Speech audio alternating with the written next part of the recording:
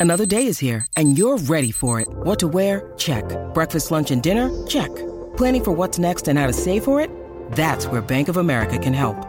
For your financial to-dos, Bank of America has experts ready to help get you closer to your goals. Get started at one of our local financial centers or 24/7 in our mobile banking app. Find a location near you at bankofamerica.com/talktous. What would you like the power to do? Mobile banking requires downloading the app and is only available for select devices. Message and data rates may apply. Bank of America NA, member FDIC. Do we want to talk about this Destiny? Is it? Nah. I don't know anything about this kid. Ooh, doggy. That's what I'm going with. Ooh, doggy. That's what I thought. But Ooh, doggy. I'm going with. He got we that wanna, dog in him. do we want to ignore? Yeah, there you go. Antonio Conte, who is now in at Tottenham, back in English football today.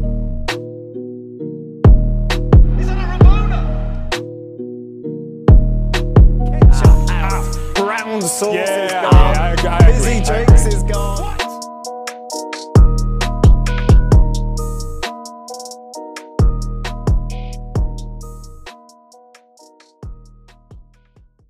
Welcome into the Tottenham Depot. I am your host, Andrew. You can follow me at Astedka. You can follow us at Tottenham Depot. It is episode 75. It is Tottenham Hotspur 4, Southampton 1, an opening day win, the biggest opening day win in the Premier League area for Spurs, and we are here to talk about it.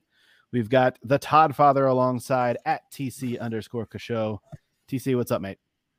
Any day, folks, any day that you're top of the league is a good fucking day. Any day that the Tottenham Hotspur scores 4 goals and none of them came off the boot of Harry Kane or Young-min Son is a good fucking day all the way around. We cannot complain. An opening day win, top of the league, looking sharp. Ryan Sessegnon finding the back of the net. Goodness. Scott is also with us. He is at DSM Spurs. Scotty, what's going on, mate? Yo, not much. I watched today. That was a good start to the season.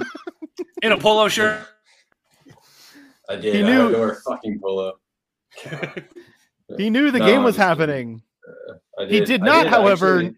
You did not, however, know that Ryan Sessegnon's purported second goal was waved off for offside for like, what, half an hour? 10 minutes, probably. I was convinced we were winning 3-1 for a while. It's fine.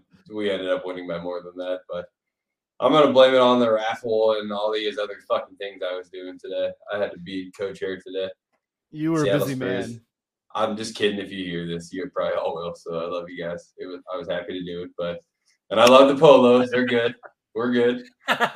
All good. All good. All good. But We I know didn't you'd wear much this rather to be the in a game tank today. top, so that's all. I'd rather be in my fucking Digital Spurs. What's up, man? My Digital Spurs shirt. Let's go. My Big Harry shout to Kane Digital you. Spurs. Yeah, Shout and hey, out.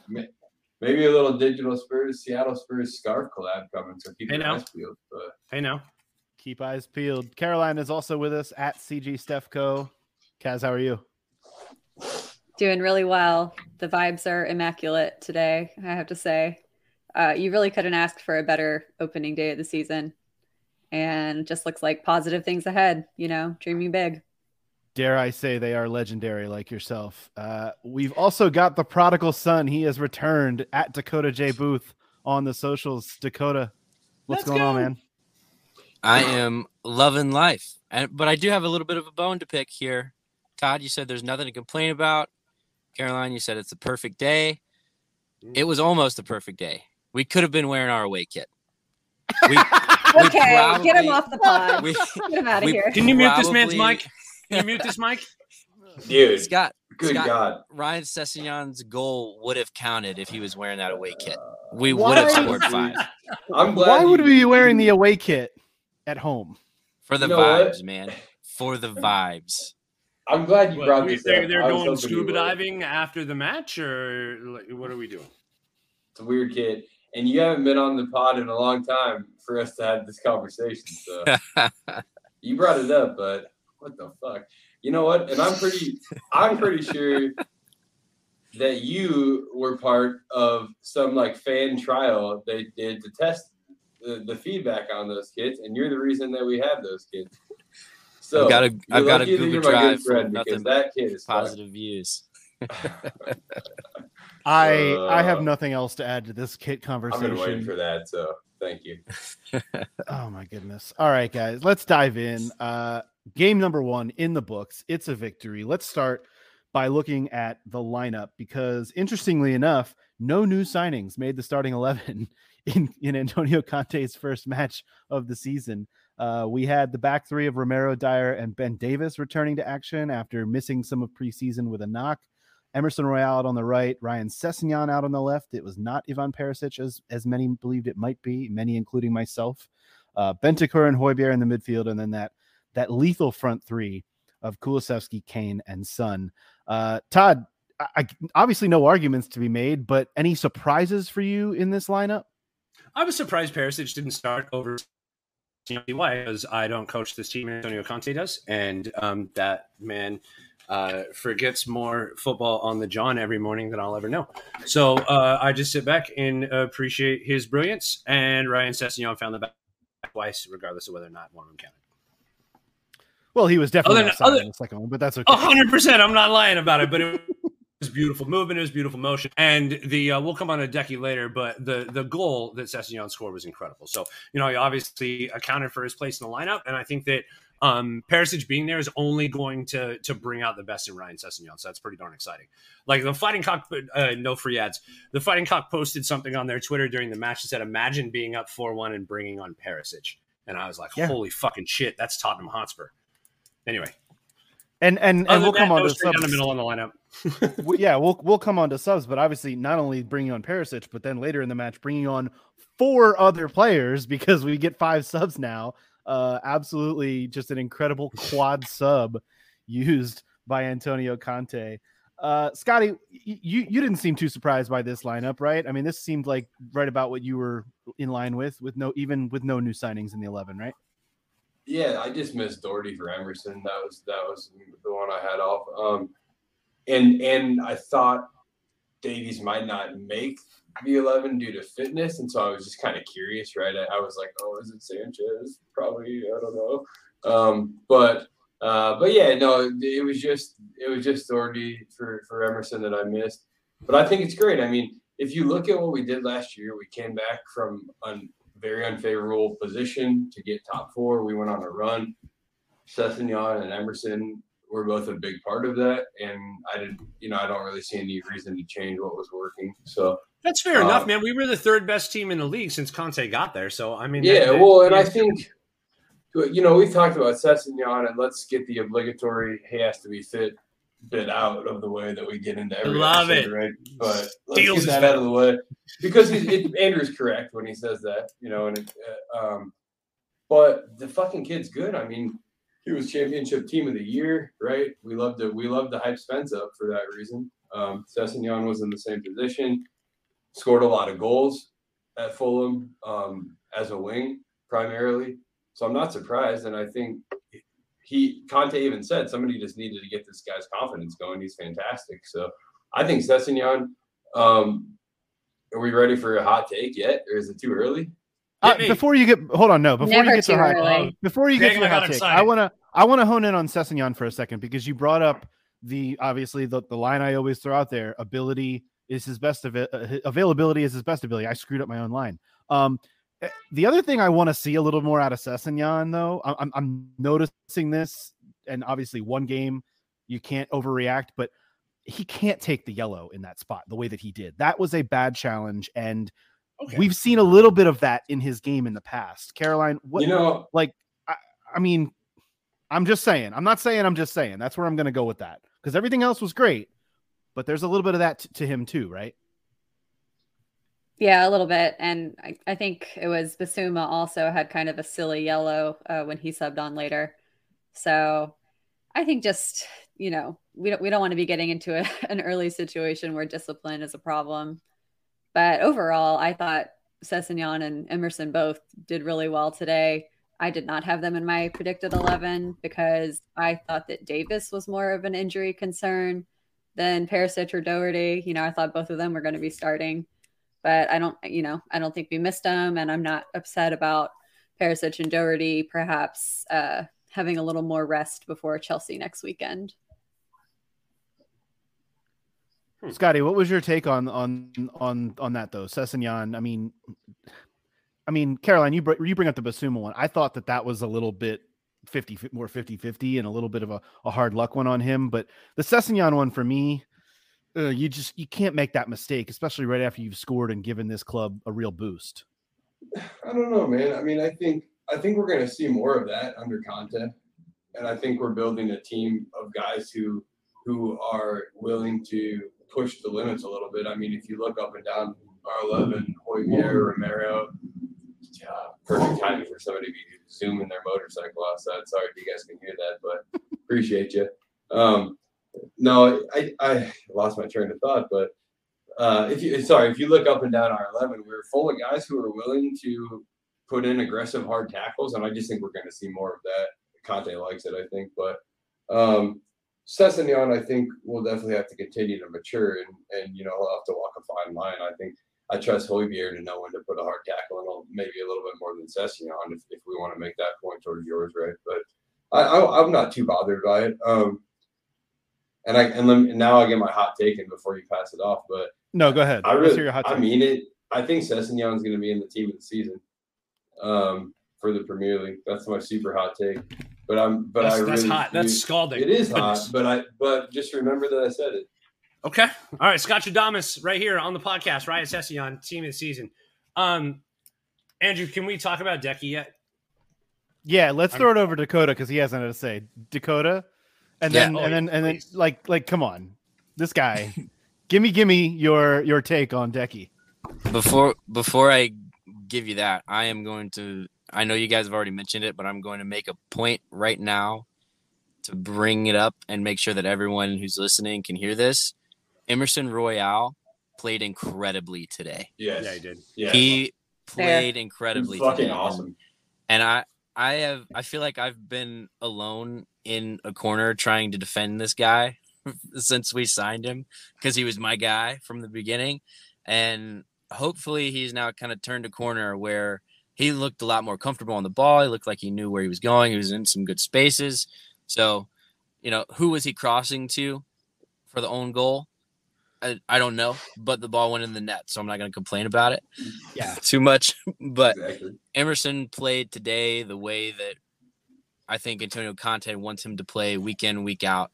And it was a good day for Emerson Royale stock.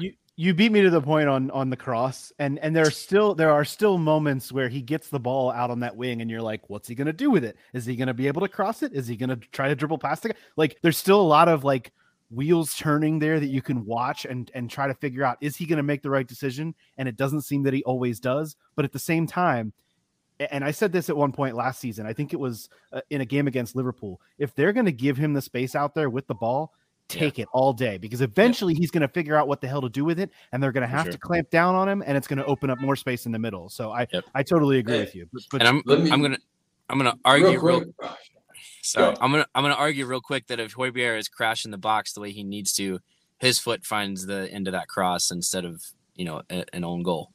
Why you gotta throw stones? My man had an epic game. Look at you, just catching strays from Denmark. It's wild. It was his birthday yesterday. You don't gotta drag my man like that. He had an incredible game, and he could have added a goal to it if he just pushed forward a little bit more. Wow. Anyway, let's talk about Dan Kulusevski, because the man is not gonna have a sophomore slump. He might even take his game up another 100%. Notch if that's possible. Looked incredible today. Everything ran through him and not Harry Kane and not Heung-min Son. It was 22-year-old Dan Kulusevski with the keys to Conte's car, and it looked like a Mercedes today. No, it looked like an Audi today. Are you guys ready for the stat? For the stat? Dan Kulusevski now with 15 goal involvements in the Premier League in the calendar 2022. Three players have more. Kevin De Bruyne has 17. Harry Kane has 21. Heung-min Son has 21. Heung-min Son. There it is. Spurs have three of the top four guys in goal involvements in the calendar year. That's insane. Dan Kulusevski's first goal at the Lane today. Yeah, and he celebrated like it too. Yeah, juiced about it. Absolutely, and it was a banger too. It was a Decky special. Yeah, it was. Man, And I said this as I was at the pub today. Shout out to the Harp. Shout out to San Diego Spurs. We saw our guy Ben and Allison and everybody. My guy Jace was out there. It was an awesome time. Check out the pictures online. It was a huge turnout. But I turned to Ben and I said, despite, with the exception of Harry Kane, Decky has the best touch on the pitch for Spurs. He can do the most with the ball. And it was ridiculous. And right after that, the defender played him like he was going to push it onto his left foot, and he went right foot into the box and took a guy and squared it middle. Like, it was such a performance by Decky, easily man of the match. And that cross to Sessegnon, Andrew, you can't say enough about it. That's Conte's system to a T. No, I thought that Conte's system obviously today was everything. I mean, you look at the way that this team played, and this goes to, and this speaks to having players in early in a window, having a preseason with them, and granted, we already talked about the fact that no new signings were in the 11, but still, it speaks to having an Antonio Conte preseason. It speaks to having everyone on the same page, and it speaks to everyone just working together. And even after going down early, and I do want to talk about James Ward-Prowse for a moment, because my God, that dude always seems to just grab a crowbar and smack us upside the head with it. And what a talent that guy is. And boy, do I wish more of the rumors that link him to Spurs were true, because it would be nice to have a guy like that taking set pieces and swinging crosses in. But even after falling down 1-0, I don't think anyone, whether you go to the Bird app or our group chat, I don't think anyone was really that concerned, because we could see there was a plan. There was a plan there. Everything was happening just fine. Crosses were being whipped in. Solid defense was being played. And honestly, that's just what you want. You want that calmness after you fall 1-0 down, within the opening 20 minutes or so, to just say, we're good. We got this. Everything's going to be okay. Yeah, I was even being a hater and called it a mishit shot that happened to find the back of the net, which there's only one person on the planet who knows whether or not it was, and he ain't going to tell us. That is some hate. That's some hate and ass hate. Look at you just throwing shade. You know what, ladies and gentlemen, this is what happens when you spend summer in Tennessee. It gets to you. May, it's hot out here, man. You ain't got no choice but to hate sometimes. Hey, but I wasn't hating. No, I kind of agree. I think goal. I agree with Dakota. The way that shot ricocheted off the ground was a little lucky for James Ward-Prowse, and there was nothing Hugo could do about that shot. So I don't want to hear any slander against our captain. Let's not start that early this season. Honestly, he showed Hugo up when he needed to. Yeah, Hugo had the type of game that a Conte goalkeeper needs to have, which is you make about 2 stops a game. If you play Conte's system the way that Conte needs you to play the system, your keeper's going to need to make about 2 stops a game, and that's where he got to. It's really interesting. I happened to dive in a little bit before the game and turn on Spurs Play, and they were doing a little bit of a pregame show, and they were talking about that exact thing.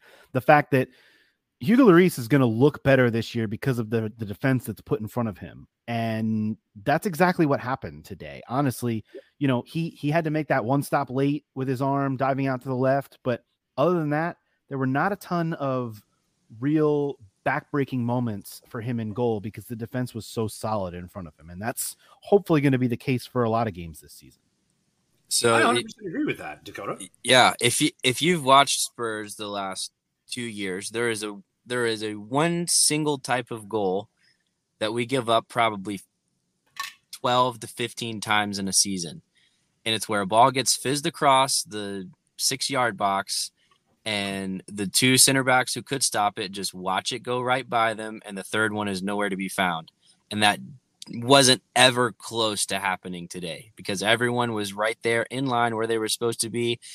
And it didn't even get to the third center back most of the time because the first or the second center back jumped in and cleared the ball before it even became a problem. And if that's the type of defense that this team is going to play this year, it's going to take mishit lucky bounce shots to score goals against us. I would also like to point out the fact that our back 3 escaped that match without any yellows. Somehow Romero did. Somehow. Yeah, that's because he was going for the ball. It was perfectly fine. I don't know. But speaking of the center backs, I also want to commend them for their offensive efforts today. Because I think we've seen today, this Conte system, we are so much more fluid in attack because everybody is involved. And Eric Dyer's goal was one of the nicest headers I've ever seen. And it's just incredible. He's playing like a striker up there. And if Gareth Southgate does not call him up to the England squad for the World Cup, it's going to be a travesty. Well, shout to our set piece coach. First goal in more than 3 years for Eric Dyer. Well, I'm saying, like, this is part of this guy's, like, if you watch the way that set piece played out, this is what this guy was brought in to do. Is that they previously in previous seasons, that ball goes in and gets cleared by midfield of the other team and gets rotated out. Instead, we were in the proper position to send that ball back in. Everybody held their spot in the box, and Dyer was available for Sonny's cross for the header. It was perfectly coached and fantastic finish from Dyer. Yeah, we saw this at least once at the end of last season too, where Sonny was there to collect the rebounded ball, sent it back in, and we scored off of a header. So it's definitely intentional. Yeah, and all of that was possible because the keeper fumbled the shot. It came out of his hands and it went out. And as soon as it went out and we got this extra opportunity, I just had a feeling. I knew that we were going to jump onto it. And Caroline, a note about how nice that header was. My father-in-law was watching this game with me, and he had knee surgery yesterday, and he jumped up off of the couch to celebrate with me because of how nice this header was. And I was celebrating too, and I almost jumped up into his arms. And then I was like, no, I don't want to break you. Sit back down. We'll continue watching this because it's going to happen more. I love that. We can't have that. No, the Dyer header was brilliant. Like I said, first goal in over 3 years for Eric Dyer. Shout out to Windy from the Extra Inch, because he said earlier this week on the on their podcast that I think he said 4 or 5 goals for Eric Dyer this year because of the set piece coach. And like what a prediction. Obviously he needs a few more to hit that mark, but like, yeah, that's some foresight. And I do think there's something to be said for a set piece coach coming in. Those are the kinds of goals you get with a little bit more attention to detail in those moments. And honestly, it's the kind of thing that's also going to help on the defensive end, hopefully, when you talk about defending set pieces, which is something that Spurs have had real problems with in the last handful of seasons. So hopefully in both ends of the pitch, you know, the acquisition of a set piece coach is something that can be just like another new signing. I think we'd also be remiss if we didn't mention the 4th goal scorer in this game, Own Goal, who had a really good season last year and is right back on track this season to be right, you know, like near the top of the goal scorers list for Spurs. It's beautiful to see that he had a great preseason and is right back, you know, kicking on for us. Andrew loves this joke, but I want to say right here, it can't be, and I said it in the open, but it can't be said enough, the fact that we scored 4 goals today, the biggest opening win in Premier League history for Spurs on an opening day, I mean. And none of them were scored by Harry Kane or Heung-min Son. So, yeah, good shout to OG. That guy always, you know, he's going to pop up and get his throughout the season. But I feel like we're not just a Harry Kane and Heung-min Son team this year, and I'm excited to see that. No, I mean, shout to Salisu. That was I don't know how he did that, but he did it, and good for him. I mean, it was wild for me. I appreciate him giving Emerson Royale a second assist on the sheet today. Hey, it's just going to make those numbers look better at the end of the year, and nobody is going to be like, oh, he had 10 assists, but that one was an own goal. Nope. Double digits. Looks like a screaming through ball in the stat line at the end of the year. And I'll tell you what, it more than anything else, 2 assists. I don't know about you guys, but I'm amped for this Emerson comp that's going to come out with that bicycle kick. Oh my days! The ball was in the air. He was like, "This is going, and this is my time to shine." I do want to hammer down on a point you just made a second ago, Todd. Though the fact that 4 goals were scored in this game by Spurs and none of them came off the boot of Heung-min Son or Harry Kane. I think that's something to pause on and recognize. And it's obviously not the first or last time that it's going to happen this season, but it is notable to me because over the last handful of seasons, Spurs have really come to rely on both of those guys for a lot of their scoring output.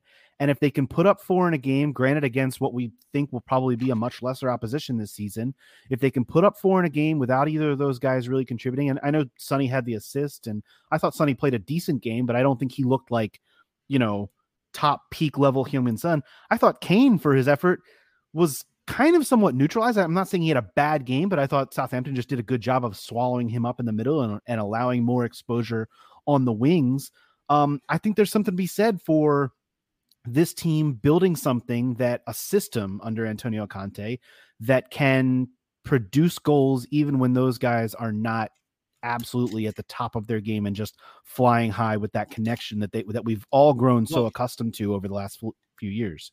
You're absolutely right, Andrew. And I think really what it boils down to is that in the past few seasons, like the past 3 seasons, you could say, Kane's been dropping deeper and we've been running our offense through Kane and being able to outlet the ball.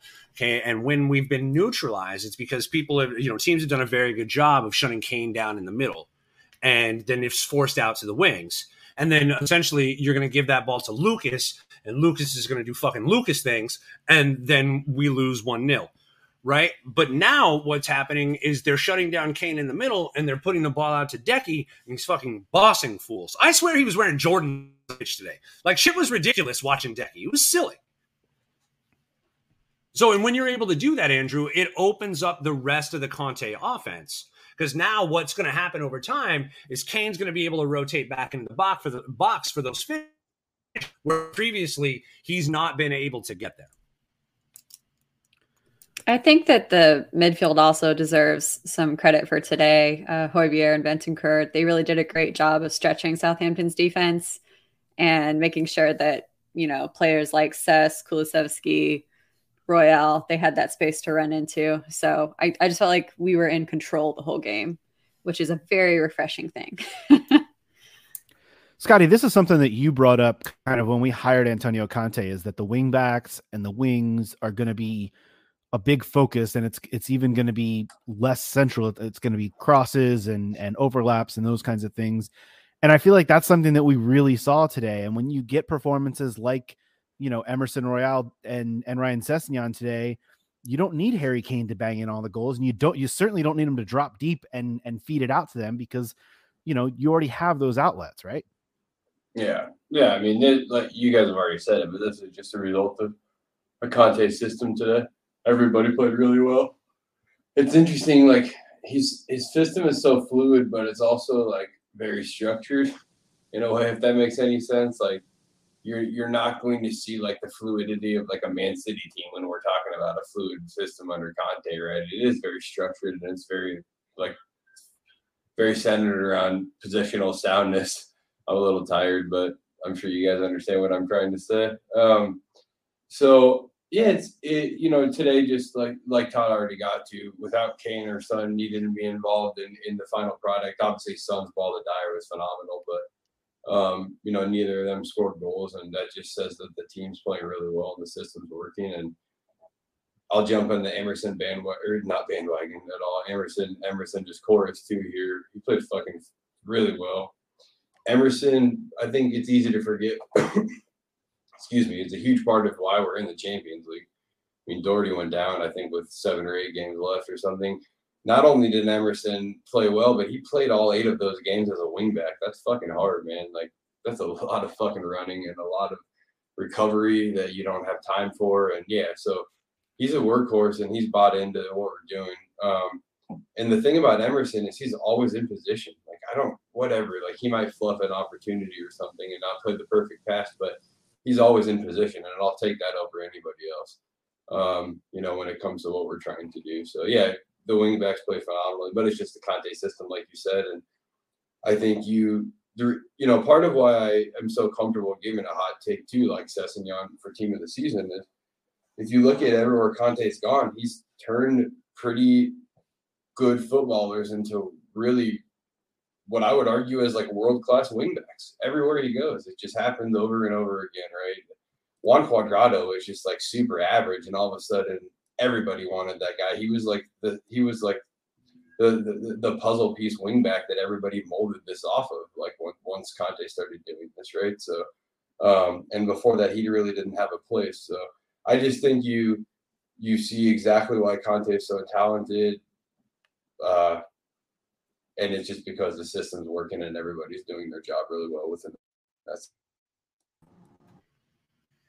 Yeah, no, I think that's spot on. And, like you said, to be able to play wing back for those games, it's not really something I had thought about, but for Emerson to be able to play wing back for those final, that final stretch of the season last year, you're right. And it's luckily something that we know that we're not going to have to rely on him to do with the depth that this team has this season. And that's what I really like. And that's kind of where I wanted to go next with these subs, because as I mentioned earlier, the Sessegnon yellow card was kind of like the only part of this that I was a little bit down on him for. And he gets taken off after 66 minutes, which I was totally cool with. I actually would have done it a little earlier, but Perisic comes on. And then with about 5 to 6 minutes left, we get the quad subs. Lucas comes on for Kulusevski, Lenglet on for Davis, Bissouma for Bentancur, and Matt Doherty comes on for Emerson. The one I'm going to harp on, as you guys all know, Lucas Moura comes on before Brian Heel. I feel like this is going to be the new Lucas Moura's on before Steven Bergwijn for this season. But I will say, if ever there's a time to bring on Lucas Moura onto the pitch, it's when you're up 4-1 with 5 minutes to go, so he can run around and fuck shit up, and that's what I like. Yeah, plus I don't like Brian on the right as much, personally. It's not my favorite thing for that as well. And to be honest with you, when I saw Lucas get off the bench, I wasn't sure whether it was going to be for Kulusevski or whether it was going to be to play right wing back. I didn't know if he was going to come on for Emerson. Oh, because Conte's done that all preseason. So it's you're looking at it going. Lucas has a place in this team for a variety of reasons, and so I'm not surprised to see him. And he can do some Lucas Moura shit. So come on. Dude. Eat some minutes. Well, but one thing about this too, if we're talking, Lucas versus a heel or something like that, I think Heel had one very specific reason he was on the bench today, and that's because Richarlison was suspended. So I would assume that's not really even a conversation we're having going forward, right? I don't think Brian Hill's going to be part of the setup. So I would expect maybe us to be talking about Richarlison or Lucas, and I think we know who's coming on in that situation, right? Lucas. All jokes aside, if we're up, hold on, how dare you? Don't you put that out in the air? But if we're winning, I'm totally bringing on Lucas over Richarlison. Like, why wouldn't you, right? Lucas is going to shut teams down. He's a fucking workhorse. So, yeah. Anyways, Lucas is going to keep playing, and that's why he's still at Spurs, and that's why he just signed a new contract. You don't sign a guy to a new contract to just like have him go fuck around with the U23s, right? He's going to be involved, and I don't think that's going to be heavily, but he's going to be involved for sure.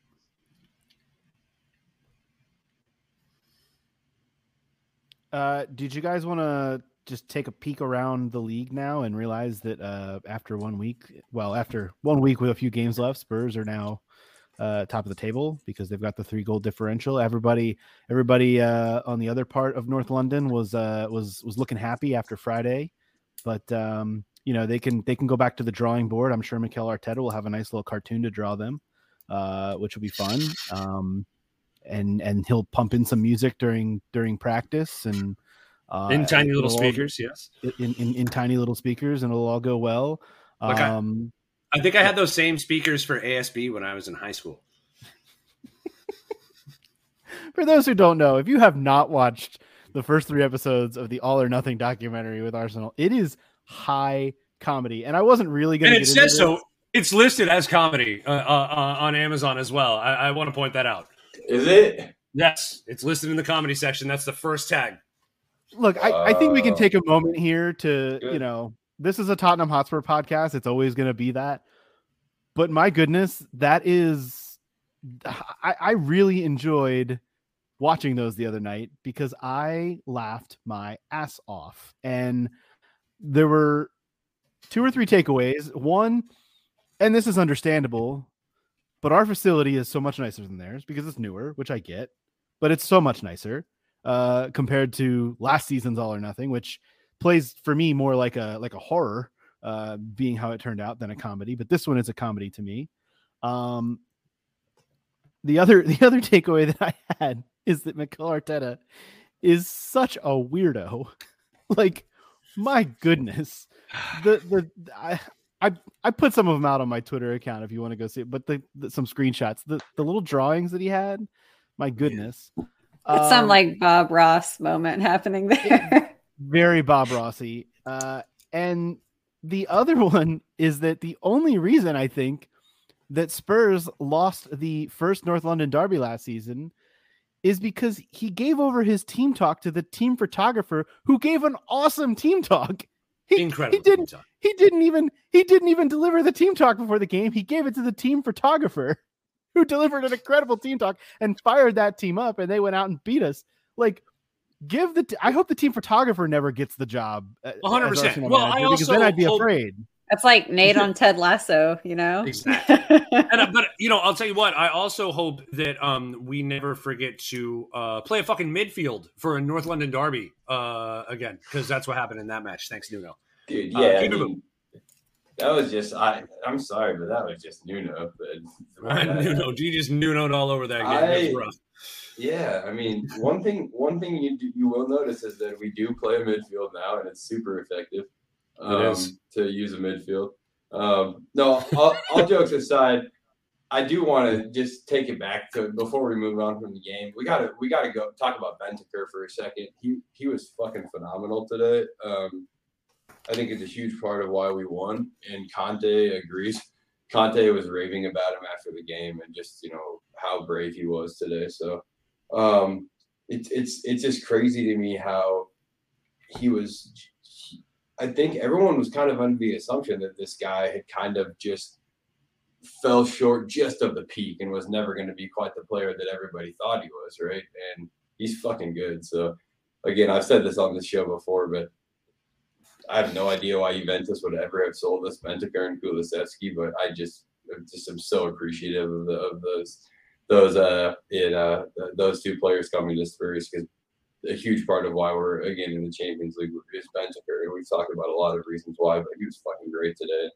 Conte has continued to lean on him for a lot of minutes, I think. There is that tweet from one of these Italian accounts that is really funny. It resurfaces every time that either Kulusevski or Bentancur have a good game. It came right after we signed both of them in the January window. It talks about how they're basically Juve rejects who we just signed for about 70 million. And every time it resurfaces, it makes me giggle because what a good investment. You're right. Both of those guys coming in has really changed the complexion. Kulusevski is like, I don't think they give this award, but he's signing of the season for sure, or signing of the year, whatever you want to say. Like, if you look at that window across the entire continent, I don't think there was a better signing than Kulusevski to Tottenham.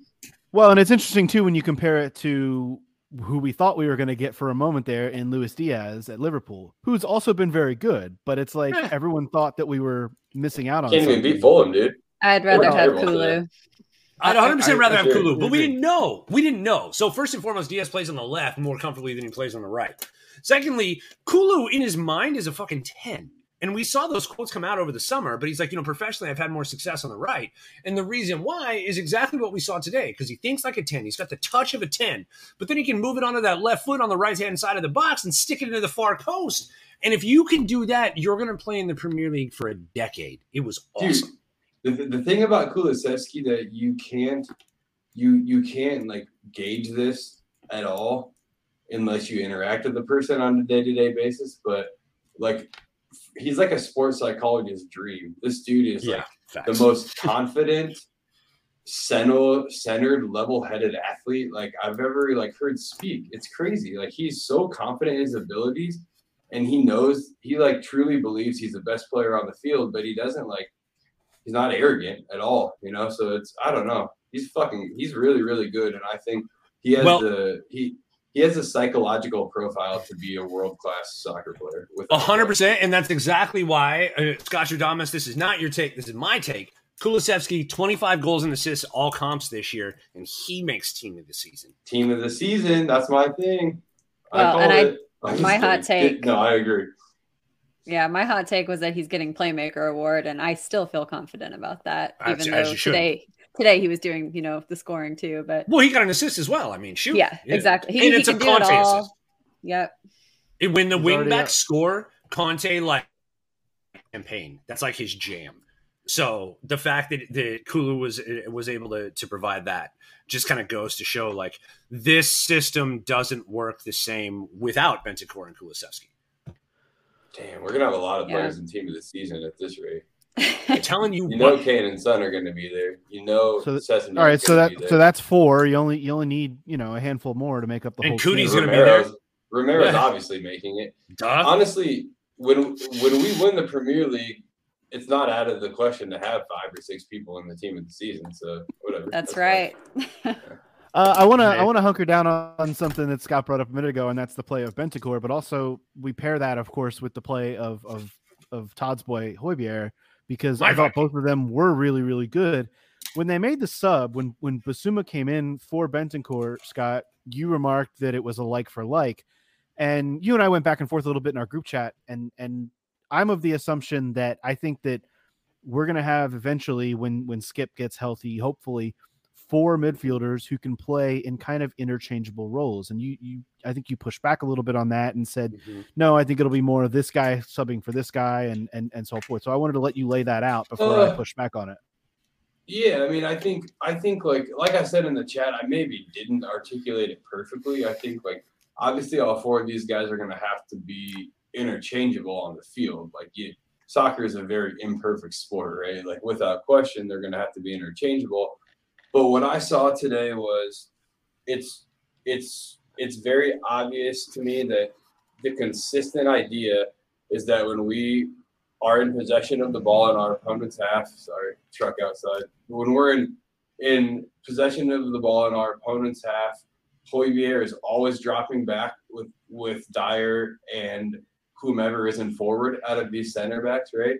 And Bentancur is always going and planting himself right in the middle of the pitch and finding ways to receive the ball and keep him moving, right? So Højbjerg is very much defensive in our tactical approach when we have the ball, and Bentancur is very much involved in the progression of our plays. And that's every single time we have the ball. And I think when I'm watching the game, a lot of what I'm doing is I love midfield. It's kind of my thing. I'm always just kind of watching what's happening in the midfield. It's probably why I didn't know that goal didn't get caught, why it got called back, right? The offsides goal. I'm dissecting these things. Obviously, I'm not. I'm in my phone. But all jokes aside, I'm watching these things, and that was 100% of the time. So then Bissouma came on and did exactly what Bentancur was doing every time we had the ball, which tells me there's some consistent. Even at a shot.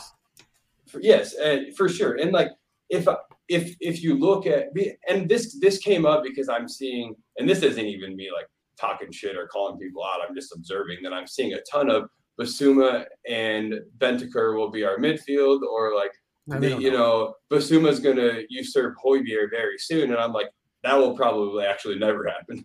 He may play with Højbjerg often, right? But that will probably never happen because neither of them are suited to drop back with the center backs if we're talking Bentancur and Bissouma, right? So that's my point. And I would absolutely agree with you, Scott, in the sense that when Skip comes back, he's very good at setting shit up, recycling the ball, picking off passes, the types of things that Højbjerg does. Exactly. And so pairing him with Bissouma puts us in a position to be truly interchangeable. Yeah, I agree with you. Yeah. And I think if you have 4 midfielders, it doesn't seem efficient to have 4 of them that do everything. It seems much more efficient to have 2 pairs of 2 that do very specific things and learn to do that really well and compete with one another too. And I just think that's what we're going to see with Conte.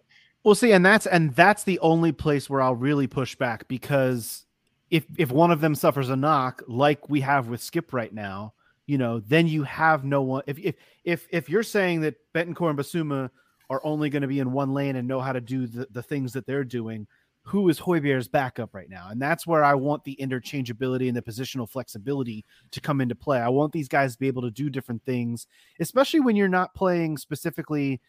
This is a midfield too. It's not one guy sits or 2 guys sit and one guy's the more creative. everybody's got to be able to work more in sync with everything going on the pitch. Like you said, everything's got to be kind of interchangeable and flowing on the pitch. And that's why I don't want us to know when Basuma is lining up to come into a game or whoever that he's definitely coming in for this player, because I want it to be a little more flexible than that.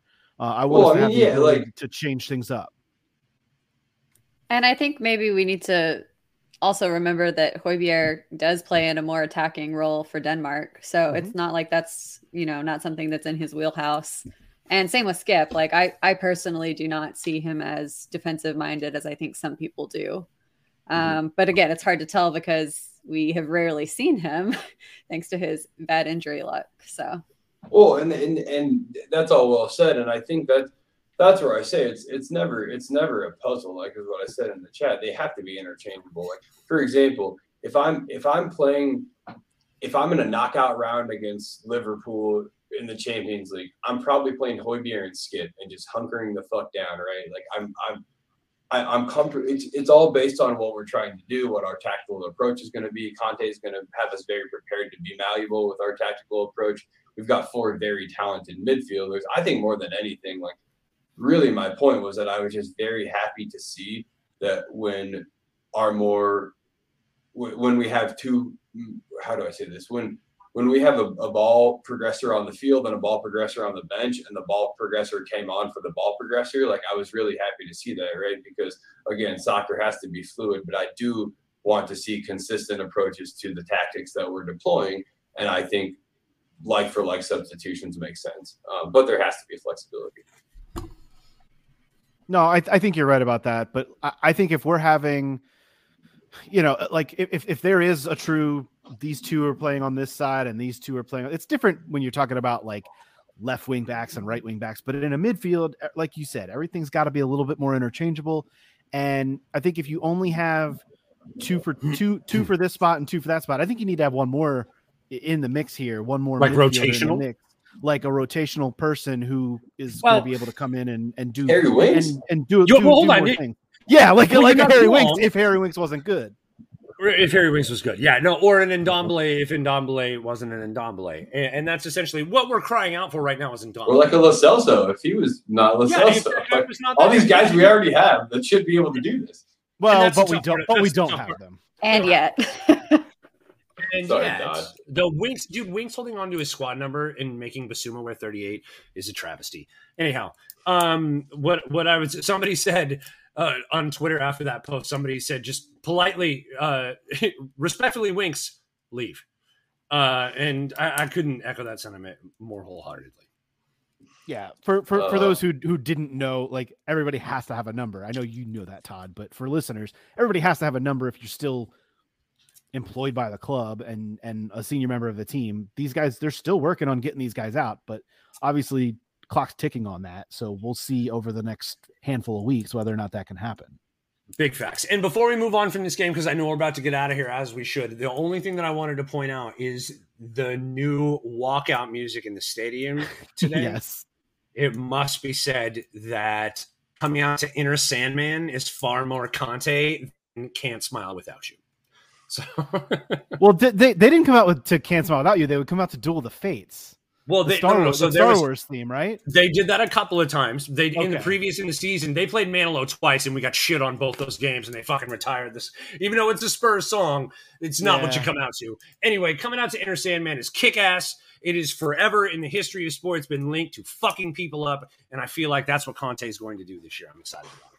I mean, exit light. I also should be mentioned it was basically a sellout crowd in the stadium, and you could feel it watching through the TV, I have to say. Yeah, the atmosphere was strong, and it was intense, and it was good for an opening match, and I think we're going to see a lot more of that. We're certainly going to see an atmosphere next week as well. Spurs make the trip to Stamford Bridge. Chelsea, for their purposes, did go up and get a 1-0 win over Everton today. So they are on the board with a win. But they did not. I watched that entire match. They looked fine. They didn't look uninspired. Great. They didn't look great against an Everton squad, which I think is still kind of dog shit.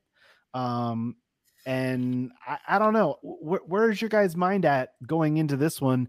This is obviously a really, really big early season match, and it's going to get a lot of hype throughout this week. It takes place next Sunday. We're recording this on Saturday afternoon here in the States. So a week to go again before Chelsea. This is like, it's so weird for me having these big clashes this early, because I feel like we don't even really have our footing, and all of a sudden you get thrust into a big London derby against a big rival. But at the same time, I kind of feel like this is the right time to play them. I'm kind of excited 100%. for it.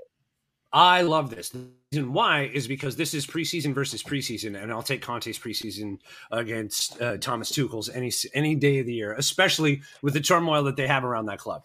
However, that being said, we've only won once in the league at Chelsea in the last years, twice, I think, in the last 15 when it comes to actually all competitions. There's some wild shit like that, maybe 3 times. Whatever it is, it's terrible. They kick the shit out of us every time we go there. It's a mental block, and it sucks. Also, the thing that you can't underscore enough is when you look at their fucking squad, it's still banger after banger. It's really hard when you look at the way that their offseason went, and they bring in guys like Sterling and Koulibaly, and you're like, oh shit, they still have Havertz, and oh wait, Mendy's their keeper, and oh, Reece James is helped. Got Conte, put E. They're good, man.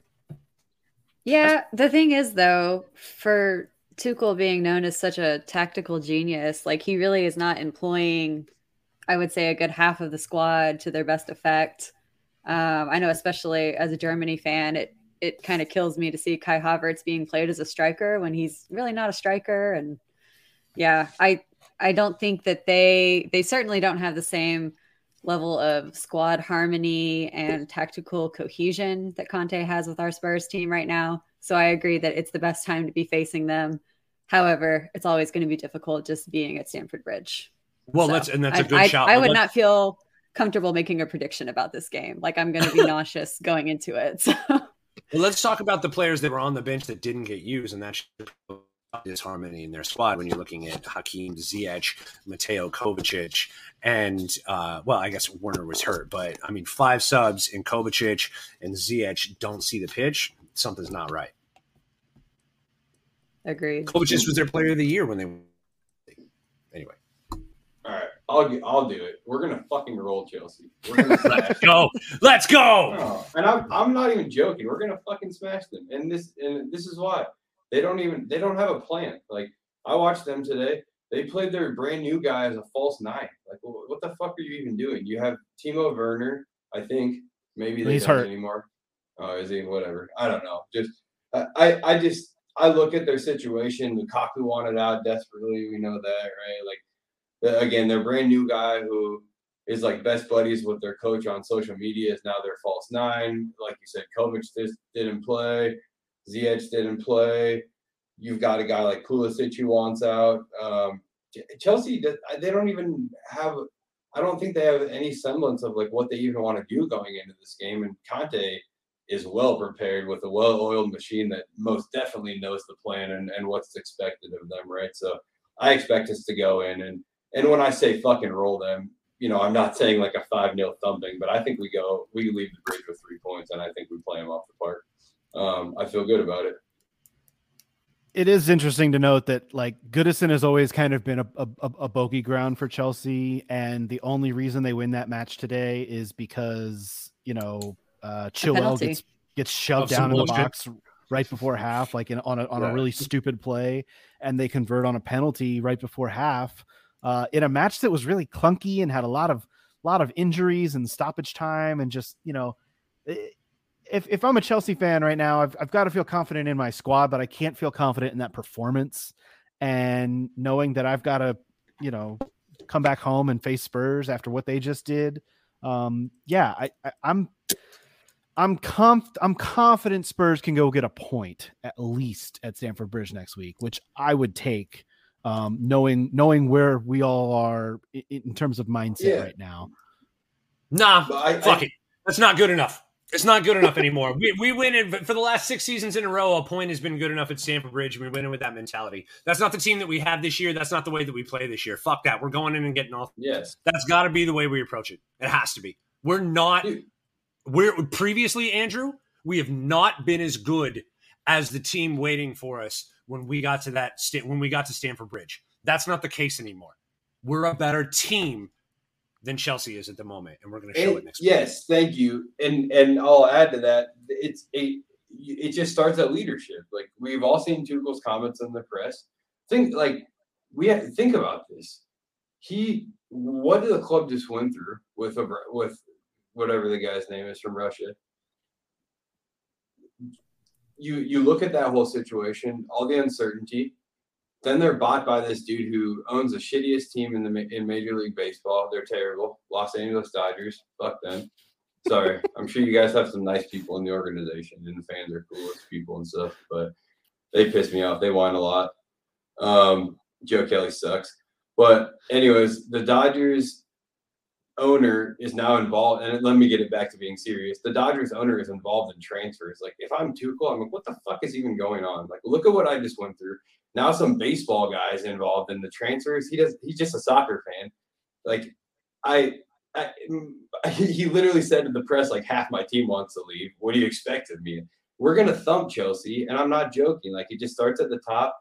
That's why I feel so confident that we're gonna go play them off the park, without question. And Kane's gonna get a couple goals. I think he's going for blood in this game. We'll leave it on this, guys. What, if any, changes to the Spurs team would you make going into next week? None. Todd's looking very pensively. He's frozen. I'm also feeling pensive. I think, honestly, nothing, probably. I mean, it worked today. We have 5 subs, so why not see if it works again, you know? And like the only one that I agree, Kaz, and the only one that I was really thinking about was, at the wingbat spot. But I mean, Royale played himself into earning another start next week, as did Sessegnon. And when I think back on Sessegnon's performance against the big 6 teams, it was his performance at Anfield last year against Liverpool that kind of buoyed us in that moment. So, and I mean, he bodied Man City twice, I want to say. Like, he had a really good season against really solid attackers. And I think that with Perisic not being fully fit, I think that Sessegnon probably gets the run against. I don't know that I'd change anything, Andrew. Fair enough. I don't think I would either. Like Caroline said, with the 5 subs, it gives you a little bit more flexibility to just kind of go with it. And if you'd have to change it, you know, even at halftime, you can make quite a few changes in order to get things back on track. So that would do the trick.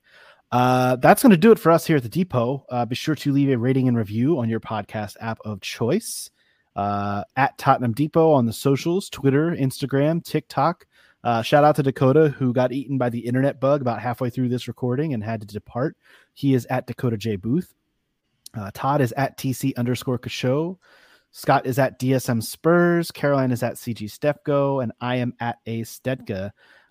Be sure to hit us up on the socials. Let us know what you think about the podcast. Reach out, socialize with us on the socials. That's what they're there for. And we will be back next week following Chelsea, and hopefully recording after another big win, and hopefully with Spurs still at the top of the Premier League table. For Caroline, for Scott, for Todd, for Dakota, I've been your host, Andrew. This has been the Tottenham Depot podcast. As always, come on, you Spurs. Thank you so much for stopping by the Tottenham Depot. Thanks to Scott Bird for our intro music, as well as the tunes you are hearing right now. Thanks to Dakota Booth for our artwork. Thank you as well to our spouses who put up with our obsession with this football club and for all that they do. And thanks to you, the listener. You're what really makes this happen. Supporters make this club, and you, the listener, are what make this podcast possible. Be sure to follow us on Twitter at Tottenham Depot, and as always, come on, you Spurs.